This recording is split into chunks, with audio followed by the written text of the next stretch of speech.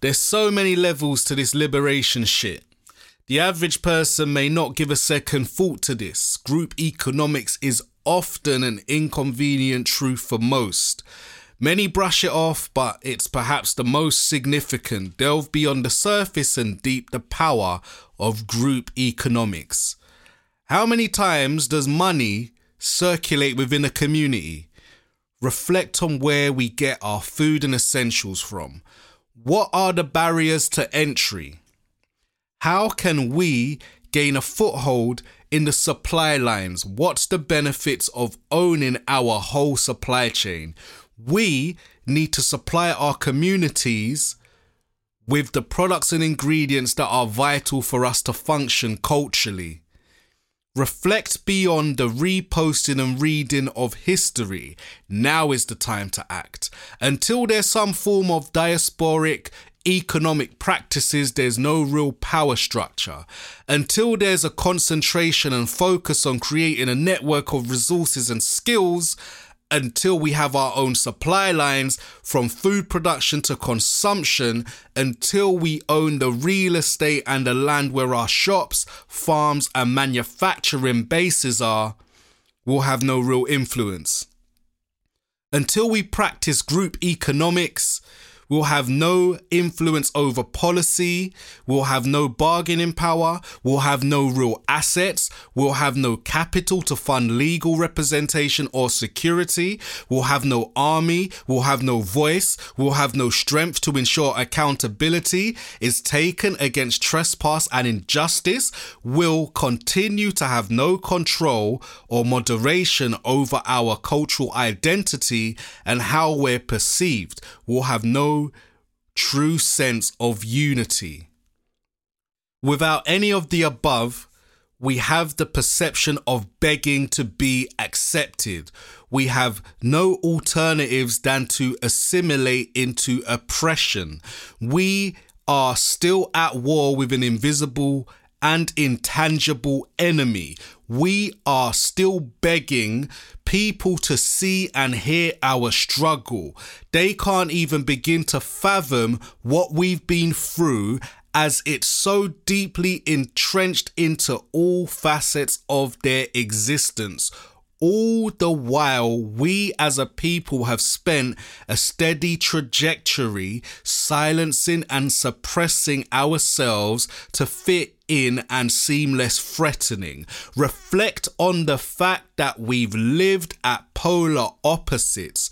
Whilst you spent life being aloof and never having to engage in any form of conversation regarding race or other issues, we're faced with the realization of this oppressive state of existence from deep within the womb. From the choice of schools and hospitals to the opportunities afforded only to you. Whilst you live life aloof and always being catered to, there was nothing about us taught in classrooms. The Egyptians were whitewashed in 91 textbooks. It was just before they banned the picture book Bibles full of white people with no blacks in sight. Meanwhile, I had a picture at the top of my stairs. It was a black Jesus. So I never once believed that he weren't melanated. I saw God in my own image. I realized the powers in me.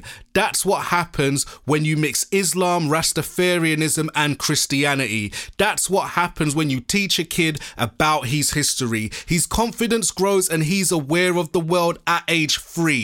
Playing on prayer mats, khaki fatigues and a Rasta badge. Watching Bob Marley and Public Enemy on VHS. I was a super fan.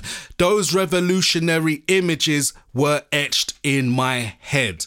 As soon as we learn to speak, we're taught that black is beautiful. We're taught about our forefathers and revolutionaries. We're taught about freedom fighters and the atrocities. We're taught that all at home.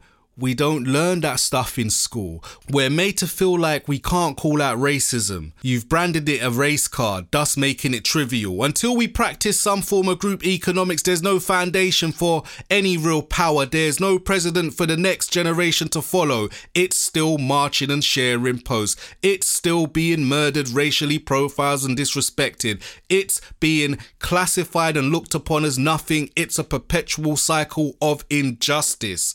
Open up your eyes, open up your ears, act upon the blueprint laid down before the illusion. Don't fall for the distraction of assimilation and integration. We fell deep into that abyss as if a concrete block was tied to our ankles, thrown overboard with a few rights that meant nothing in our oppressors' minds.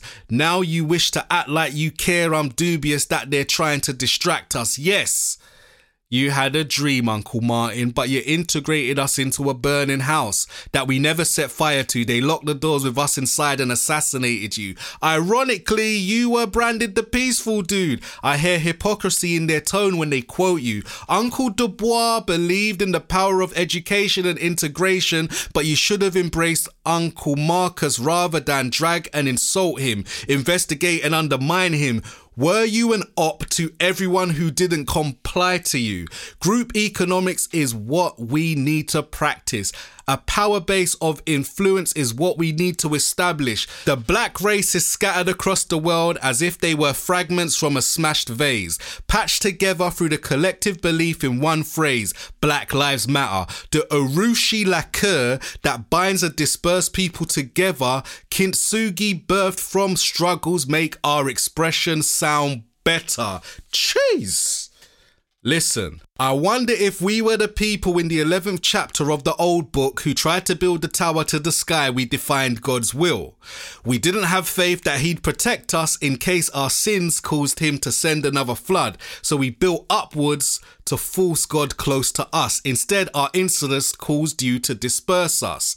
We stand here today, many cultures, regions and languages apart, wondering why 3 words draw us close together. 3 words unite and shine light on a universal cause to liberate the minds of those in a perpetual cycle of abuse. While the human rights and government orgs turn a blind eye, we march, scream and protest to unite hearts and minds. How do we solidify this newfound unity? We practice group economics. We buy products from those who look like us, who create opportunities for those who look like us, who invest in and circulate the resources in us so we can financially empower and protect us. So we no longer have police show up, rough up and choke us, charge us for obstructing them from murdering us. Uncle Malcolm gave a speech in 62 after 2 brothers were roughed up outside the mosque unloading suits. A scuffle broke out before shots were fired, 7 people left with wounds, 1 man killed.